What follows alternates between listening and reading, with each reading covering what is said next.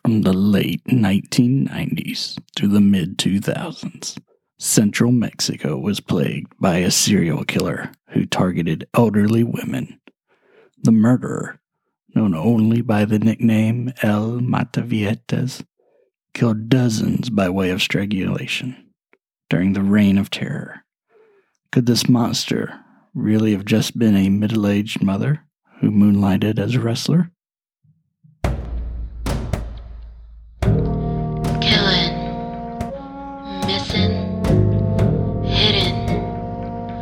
Podcast about bad things. Welcome to yet another episode of the KMH Podcast. I am your springtime fresh host, Brad, and today we are going to take our first trip south of the border, and it's going to be a crazy one. La Matavietes. Now, let me preface this by stating that I've read a lot of reports, and there's a lot of conflicting information out there. I can't even really tell you when the first murder we're going to discuss occurred. But in all fairness, the authorities can't even account for how many victims there are. That being said, let's jump into this bad mamma jamma. Juana Barraza Samperio was born in Hidalgo, Mexico, in 1957 to Trinidad Barraza, a police officer, and Justa Sampaio, an alcoholic prostitute, a match made in heaven. Only 3 months after Juana's birth, Justa left Trinidad to begin an adulterous relationship with Refugio Sampaio, a married man, but not just a married man. It was Justa's stepfather. So we are off to a rocking, maladjusted start today. This is the point, too, where I need to apologize for my horrible, terrible, no bueno Spanish pronunciation skills, despite the fact that I'm married to a woman of Hispanic descent. It is a personal shame and embarrassment, and I apologize for it. Juana developed a good relationship with Refugio, but barely spoke to her mother. This mother-daughter relationship never existed. And at age 12, Justa sold/pimped her daughter to a man named Jose Luego, allegedly for the steep price of 3 beers. Luego impregnated Juana twice, at ages 13 and 16, but both pregnancies ended in miscarriages. Justa eventually died from cirrhosis, and Juana finally began living her own life free and clear of her mother after moving to Mexico City. But unfortunately, life continues to be a rough go for Juana. She endured several failed marriages and gave birth to 4 children. However, her firstborn died as part of a gang shooting. On top of all this, she was in a constant struggle for money. During the 80s and 90s, she worked a variety of odd jobs to try to make ends meet. She also began doing a little something for herself, pursuing a passion project, if you will. She decided to try to become a professional wrestler. God, isn't the story off to a great start? Juana donned the sacred wrestling mask and began touring throughout central Mexico as La Dama del Silencio, or in English, the Lady of Silence. This name was in reference to her own shy, introverted personality. In 1995, Juana, after having her 4th child, was extremely short of cash. Wrestling didn't pay the bills. I think she got 300 to 500 pesos a night. She never had a steady job. Being so short of cash, she felt like her only way to provide for her family was to turn to a life of crime. Now, Juana begins starting off small, as most criminals do. She shoplifts from some stores, a little light pickpocketing, but then she gets more comfortable, more confident in her abilities, and she steps up her efforts and begins to burglarize homes. Now, originally she worked in conjunction with a friend, Araceli Tapia. Now, Tapia was married to a member of the Mexican police force, and unfortunately, there are many members of that agency that are what we would call corrupt. Tapia decided to take advantage of her husband's corruptness and turn the tables on Juana. She extorted 12,000 pesos, which would be about $650 in today's money, in order to keep her husband from arresting Juana. So, Juana has grown up with an alcoholic mother who pimped her out for booze. She was pregnant twice before she turned 18, suffered through 2 miscarriages, then a string of bad marriages, had her oldest child killed in a gang shooting, was grasping to support her newborn son, and her close and arguably best friend just turned on her. And she enjoys dressing up in costumes to fight other people at night. Sit here and tell me this does not sound like the start of a Batman villain story. It does, right? And that's kind of what we have happen. Reports vary, but beginning in the late 90s, maybe the early 2000s, rumors start spreading of the El Mat Vietes, a serial killer who preys on elderly women. The first confirmed victim, was Maria de la Gonzalez, who was murdered in November of 2002. Now, looking back, we know that this happened because Gonzalez apparently made some disrespectful remarks to Juana, who responded, as you would expect, with total blind fury, beating Gonzalez nearly to death before strangling her to finish the job.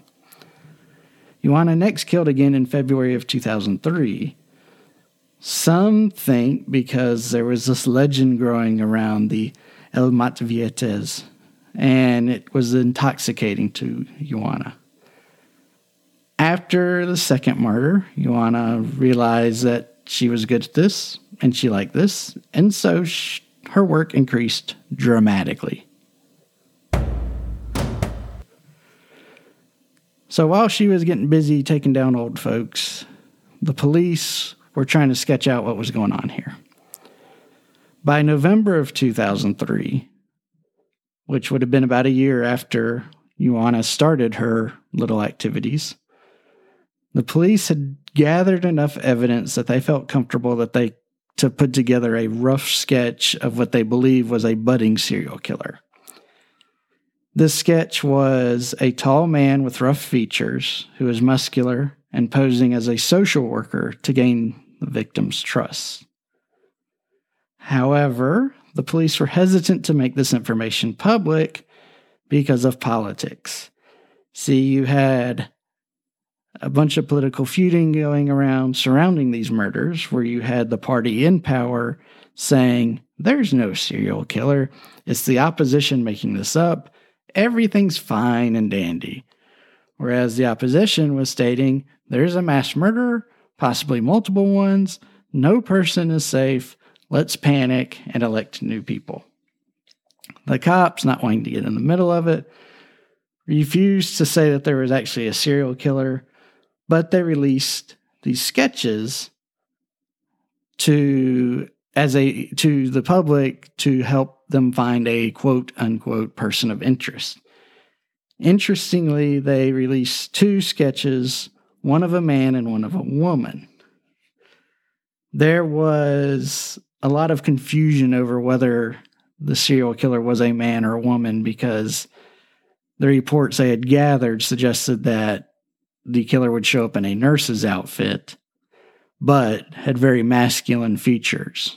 Again, looked very muscular, was tall, looked strong, and had short hair, kind of rough looking. So there were some other complications with the police as well. Coincidentally, 3 of the first victims all owned a print of Jean-Baptiste Grill's Boy in Red Waistcoat, which caused the police to think that painting was somehow linked with the killer's MO. Don't you like how I just threw out this painting like y'all are supposed to know what it is? I looked it up. It's not very exciting. It's just this kid that kind of looks like a boy, but is a little gender fluid, wearing a red waistcoat and a black overcoat. It's not particularly fetching in my opinion, but I'm not an art person. Police also got stumbled when they received information that there were at least 2 killers working together, not just one. So it's a bad start for the cops.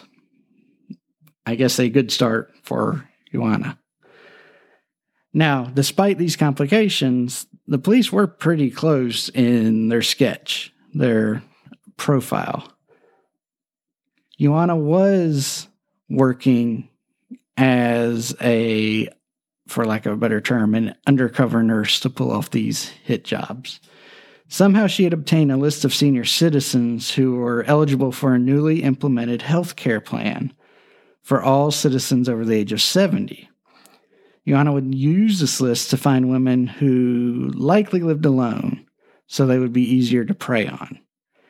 She would show up at their doors as a government nurse with falsified government documents and use this to suggest to the victims that she could get them free medical care.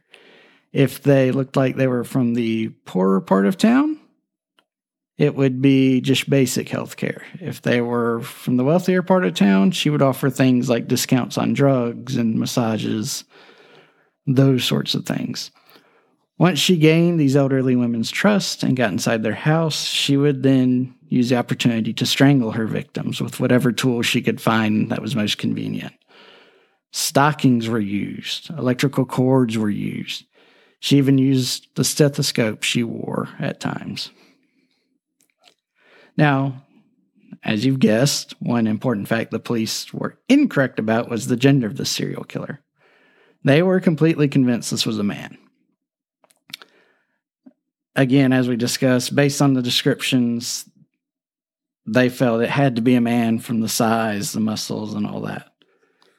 Now, police considered the possibility that because this thought of man was posing in women's clothing, that he was either homosexual or transgender. And they aggressively invaded those communities and made multiple arrests to try to find the person behind this. I read that approximately 50 people from these communities were arrested, but all had to be released because the fingerprint evidence they had never matched. And really, it took a while for police to even entertain the idea that a woman was outsmarting them. It wasn't until an eyewitness who saw the killer fleeing the scene stated affirmatively that the killer was a woman that police began looking at female suspects. There were interviews with police and prosecutors who claimed, once they were comfortable using the term serial killer, that this man must be smarter than Ted Bundy, and they were up against this incredible, intelligent, cunning foe. But once a woman became a suspect, their story changed, and they discussed her in terms of being a psychopath and crazy and unpredictable. So you could just see that law enforcement was dripping with this idea of machismo. It's kind of silly to read back on that they would be so sexist when investigating a murder. One report I read suggested that Juana always wore red when she went out for a murder. A fun little theatrical thing she did. Another part of her Bat villain persona, I suppose. Not to give away any spoilers, but when Juana is eventually arrested, she actually was wearing a red top. Now, sometime in the mid-2005 time period, Juana began dating a man named Jose Torres. He was a taxi driver and a small-time criminal who was really known as El Frijol, or the Bean. All right, detour right here. There is one undeniable truth in this world. The Mexican cartels and gangs are the world's best at coming up with nicknames for their members. Go look it up. I'm serious. You'll find the Oyster, Little Bear, Fatty, and I swear to God this is true, the Bunny Commander. So, El Frijol started assisting Juana with her crimes. So, all of a sudden, the frequency, the range, and the times of day that the killings were occurring changed, which threw another wrench into the cops' efforts. Though I couldn't confirm this, it appears that El Frijol was served more as a getaway driver and didn't actively participate in any of the killings. He just passively participated. Now, police efforts really intensified after Juana made the mistake of killing a woman in September 2005 by the name of Carmen Gonzalez. Why was that a mistake? Because Mrs. Gonzalez was the mother of a very prominent Mexican criminologist. So, since one of their own had been hit, police increased patrols. Pamphlets with her sketch, Juana's sketch started to be handed out. And the media started sharing information that elderly females were warned not to answer the knock at the door of a stranger. These efforts were sort of. There were no murders committed by Juana during the month of October, which is right after this occurred. She went dark, and police began thinking that, yes, we stopped the serial killer. He or she has met some sort of untimely demise, committed suicide, or just fled town. I started playing We Are the Champions via a mariachi band, which you've never heard, is just magical. And all sorts of good times were had. In January of 2006, Juana started her business up again. But she must have been rusty, because she made a huge error. While she was killing Ana Maria de los Reyes, a local landlady who ran a little apartment/boarding house, there was someone who spotted her. Juana fled, the witness gave chase, and was able to shout down a passing patrol officer who stopped Juana before she could get away. Now, things work a little differently in Mexico when it comes to arrests and all that stuff. There has to be a lot of publicity around a case that has its own publicity. So, Juana was not taken to the police station and interviewed immediately. Instead, she was taken to her home, where many trophies and mementos of her crimes were found. There were also dozens of newspaper clippings about the murders, which is somewhat unusual because Juana was totally illiterate. Police confirmed that she was preying on elderly women by using a nurse's uniform, which was found in the house, false identification papers, again, found in the house, and various medical paraphernalia, which found in the house. There were altars in her house dedicated to two saints criminals in Mexico often worship, and the police, in an act of hubris, forced her to pose for the pictures in between the two altars while holding the police sketch they came up with. This move became highly criticized in the public and press because it was done as part of a story of the police saying that, oh, we knew who she was. We were just slowly binding a trap around her like a Chinese finger trap. In reality, Juana happened to be at the local police station a week before as part of a scheduled interview for television about the world of women's wrestling. So, not many people bought the cop story when they had her squarely in their potential custody, let her get away, and she kills again. So ultimately, Juana was charged with 30 murders and scores of robberies. In March of 2008, she was found guilty of 16 of the murders and 12 of the robberies, largely in part because these were the only scenes that had fingerprints that prosecutors could link her to. Juana was sentenced to 759 years in prison, which is a long time. I think this is the total length of her sentences if you add them together consecutively. However, under Mexican law, all sentences automatically run concurrently.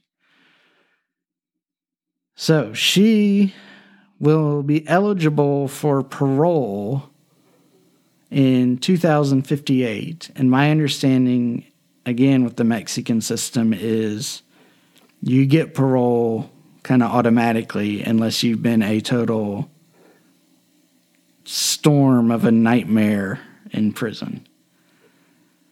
So when she's paroled, Juana will be exactly 100 years old. So we have the who, what, where, when, and how. But why was Juana doing all this? Why was she focusing on killing elderly women?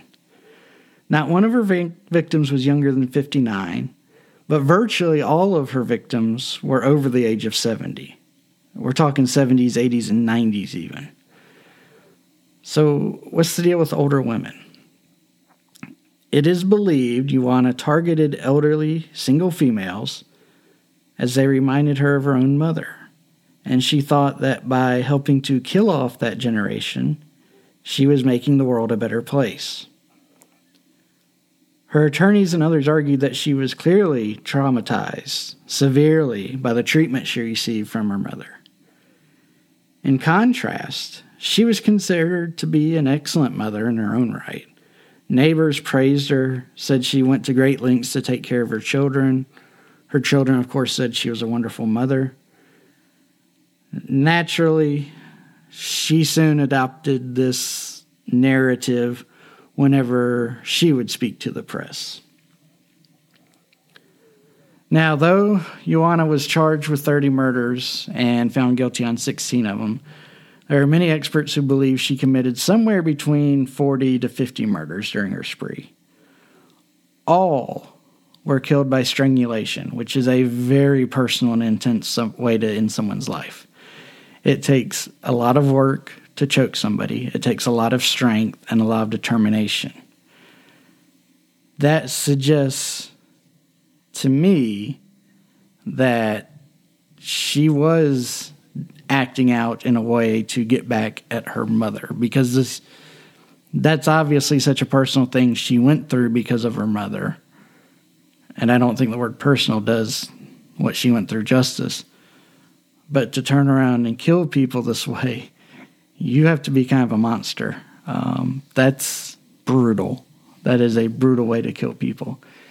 There were also several bodies who showed signs of other abuse, be it she beat them down before she choked them. Some reports claim there was sexual abuse performed on the bodies. It's just a nasty, nasty thing. Now, Juana admits to killing, but only to killing one person. And she claims she had nothing to do with the other crimes she was charged with. Juana also maintains that she did not act alone, and that there are several of, this is a quote, there are several of us involved in extortion and killing people, end quote. Yet police insist that Juana was the lone killer. Now, these statements cut against her motive. If she is doing this work, this bloody work, personally, where she's looking into the victim's eyes as they die, my experience suggests she would want to take credit for it, or at least not shy away from it. She may not want to publicly admit that she committed all these crimes, but I don't think she would distance herself so actively. Now, we have to remember that Juana is rather intelligent. She was able to outwit police for all these years. And so this may be an effort, or this may have been an effort to try to reduce her potential culpability before the court. Now, Juana's story doesn't end there. She disappeared from public view once she began serving her sentence in 2008, and she remained hidden for many years. However, she popped back up in the news in 2015. Why? Because Juana found love. She married a 74-year-old male inmate by the name of Miguel Angel, a fellow murderer. They were one of 48 couples who married in prison during a special ceremony. But this seemingly perfect and romantic match was not meant to be. Juana had never seen her husbands prior to the ceremony. Upon laying eyes on each other, Juana said the love just vanished. During the next year, the two lovebirds spent a total of 40 minutes together. Eventually, Juana filed for divorce. This is kind of depressing, right? I mean, if these two can't make it in this crazy world, what hope do the rest of us have? So what does Juana do in prison since she's not a married woman? Well, she passes her time by making tacos. I know that sounds so stereotypical and racist, but it is 100% true. She sells tacos from Monday through Wednesday each and every week. She has told reporters that she likes her life in prison, and she sleeps very well at night. Juana has become a bit of a folk hero after all this. She has been portrayed in a popular television program, and many songs and ballads have been made about Juana's murderous activities. You can find a link to one of these songs in my show notes if you're as curious as I was. Again, I hate throwing out all these spoilers, but the song I found is not going to strike you as a work of astounding genius. But nobody's written a song about me, so who am I to judge? So I'm walking away from this case with the impression that Juana Barraza is a bit of a psychopath. Yes, she suffered through terrible childhood trauma and no doubt hated her mother. But none of that's the fault of her victims, these elderly women who were practically defenseless against this former wrestler. These were people's mothers and grandmothers, and Juana carefully picked her prey. She earned their trust through deception, dressing up as a nurse, promising health care, but instead she brutally struck them down and ended their lives. She was, and frankly still is, in my opinion, a complete monster. I've dealt with lots of criminals during my days in the courtroom who pointed to some sort of childhood trauma as justification for their actions. Yes, being sexually abused as a child makes it more likely you're going to abuse a child as you grow up. I think we're all familiar with those findings. But that in no way excuses the action, does it? Just because you went through hell, you want to make other people suffer the same lifelong lasting scars as you? We're all responsible for the choices we make, and there's no justifications for actions like this. And I know what you're thinking, Brad, that is a hot take. And it is. What can I say? But I won't stand here and lie to y'all. I have a duty to tell the truth. Does that make me a hero? I would say no, but there are dozens that would probably say yes. Yes, Brad, you are a hero for such a hot take. All right, well, let's just jump into the palate cleanser to wash off some of this muck. Again, selected by my 7-year-old. Why did the picture go to jail? Because it was framed. Beautiful. Beautiful. Okay, well, with that, we're going to put a bow on our 10th episode. I have read that over half of the podcasts that start never make it past their 10th episode. So we've reached that tipping point. I attribute this fact to either aliens or government hit squads. So y'all please pray for me. Hopefully, I will be back next Tuesday with some sort of grisly tale to entertain you with. As always, please do the whole rating, reviewing, subscribing thing. I know it gets tiresome to say that, but I have to say that. Why?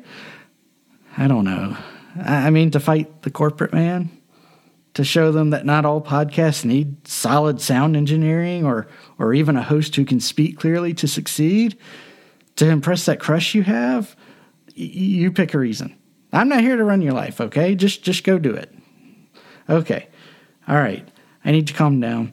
With that, let's get back to real life. Sayonara, muchachos. Thank you for listening to Kellen Missing Hidden. Make sure to rate, subscribe, and share. Questions? Email us at info@kmhpodcast.com.